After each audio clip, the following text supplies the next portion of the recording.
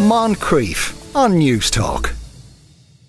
Now, last year, a man named Jasper Kraus, who lived in Crea on the outskirts of Ballinasloe, died in the most apparently embarrassing circumstances. He was pecked by a chicken and ended up bleeding to death. But that's the end of the story, and far from the whole story, the rest of it was extraordinary and is the subject of a three-part podcast from the Irish Examiner called Death by Rooster. Sorcha Crowley was the reporter. Sorcha, good afternoon to you. Good afternoon, Sean. How are you? Now, he was originally from Germany, is that right? He was from the Netherlands. Right. From The Hague. Yeah, he was from The Hague in the Netherlands and just outside it. And then he had an extraordinary childhood there, growing up working with Frisian horses. They're those gorgeous black horses with the long flowing manes that you see like Black Beauty. And he was in the Scouts. He had a very outdoorsy life. And then he, when he got older, he ran away to join the circus. Right, as you do. And this was in Europe. He was still in the circus. Yeah, he joined he worked for two separate German circuses, and he worked all over Europe, and he gained his exotic animal license, a bit like, Tiger, that documentary on Netflix there about the guy who had all the tigers in America.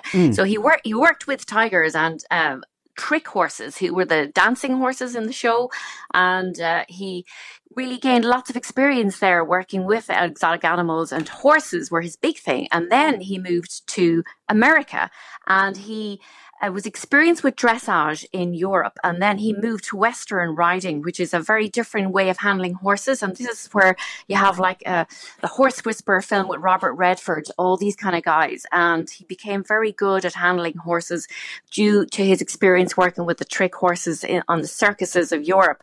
And then he got into stunt riding. So he spent almost a decade in America, and Hollywood beckoned, and he became a stunt rider. And in 1978, he worked as a stuntman on the film The Electric Horseman with Robert Redford and Jane Fonda, no less. Right, okay. Now, so far, an extraordinary career. So what prompted him to come back to Europe? Well, he was married twice in America, as far as we know. And then he decided, for whatever reason, we don't know, to move back to Europe. And then music was his second love, his second passion, apart from horses. So he went back to his roots. He went back to The Hague, and he joined a radio station there, and he worked organising shows and concerts and interviewing people like the Eagles and rock bands and all that sort of thing. And that's where he actually met his third wife, his Irish-born wife, Anne, who came from Galway, from Newin. And it seemed his exciting days were behind him, and they settled down and they started a family. But she was very homesick, and she suffered from postnatal depression over there. So that's when they made a big move in 1994 to move back to Galway from Ballinasloe. Yeah, to Ballinasloe. And people in Ballinasloe, because he was a striking figure, as I understand it, and he'd like ride horses around the town kind of thing. Yeah, well, it's well known for being a horsey town anyway, so he kind of fitted right in. He would wear a sombrero hat and, these Western leggings that they wear, and leathers, and cowboy hat. And he was a big man. He was 6'3", tall, broad. He was huge, and apparently the sight of him astride a horse was a sight to behold. He would always be seen, marching down the street in his gear, and then riding horses and befriending rescue horses. And he worked a lot with the GSPCA, working with rescue and abused horses and things like that. Yeah, but unfortunately, his the postnatal depression that his wife had suffered, that Anne had suffered, got steadily worse and developed into something far darker. It did. And back in those days, I don't know, was postnatal depression even actually recognised as a mental illness, the way it is. Thankfully today, there's much more support for new mothers. But she had already been hospitalised in the Netherlands. So she deteriorated, and it got to the point where tragedy struck almost a year to the day after they moved back from The Hague to Galway. And she stabbed her 2-year-old son, Kevin, in the chest in front of their 5-year-old daughter, Virginia. So it was absolutely horrendous, unbelievable. So Jasper's life changed traumatically, and Virginia's at that point. Poor little baby Kevin didn't survive the attack, and he sadly passed away. And Anne was then detained in St. Bridget's Hospital in Ballinasloe for a long time. So Jasper was left. Then suddenly he had this, crazy past behind him, exciting life.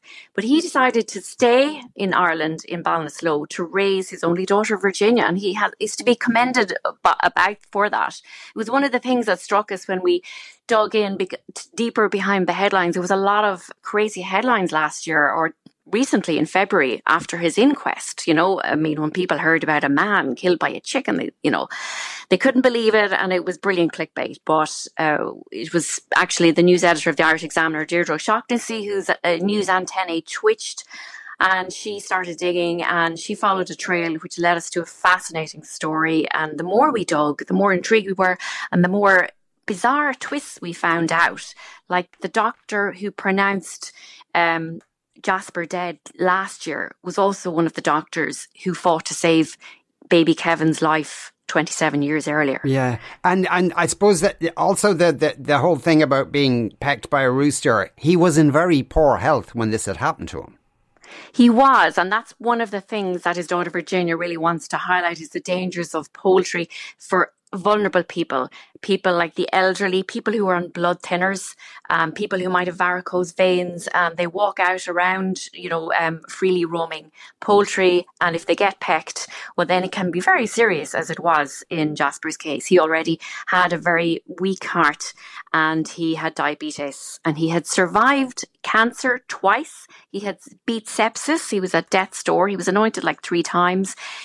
He went into renal failure just a month before he died, and he was recovering from that and heart failure. So it really had overcome so many odds, and then it was very, very quick in the end. It was a rogue rooster, really, Sean. It was he had attacked this rooster had attacked Virginia's young daughter a few months previously, and Jasper, because he loved animals so much, didn't want to have the rooster put down, so he decided to keep him. And he was out actually the day before his beloved pet dog, Krista, had just had to be put down. That dog was 20 years old, and she was his faithful companion, for 20 years. Oh, and he was actually standing looking over the wall crying at Krista's grave when he was attacked from behind, so he didn't see the rooster coming. Sorcha, thanks very much for speaking with us today. That was Sorcha Crowley there from the Examiner, and that podcast is called Death by Rooster. Moncrief, weekdays at 2 p.m. on News Talk.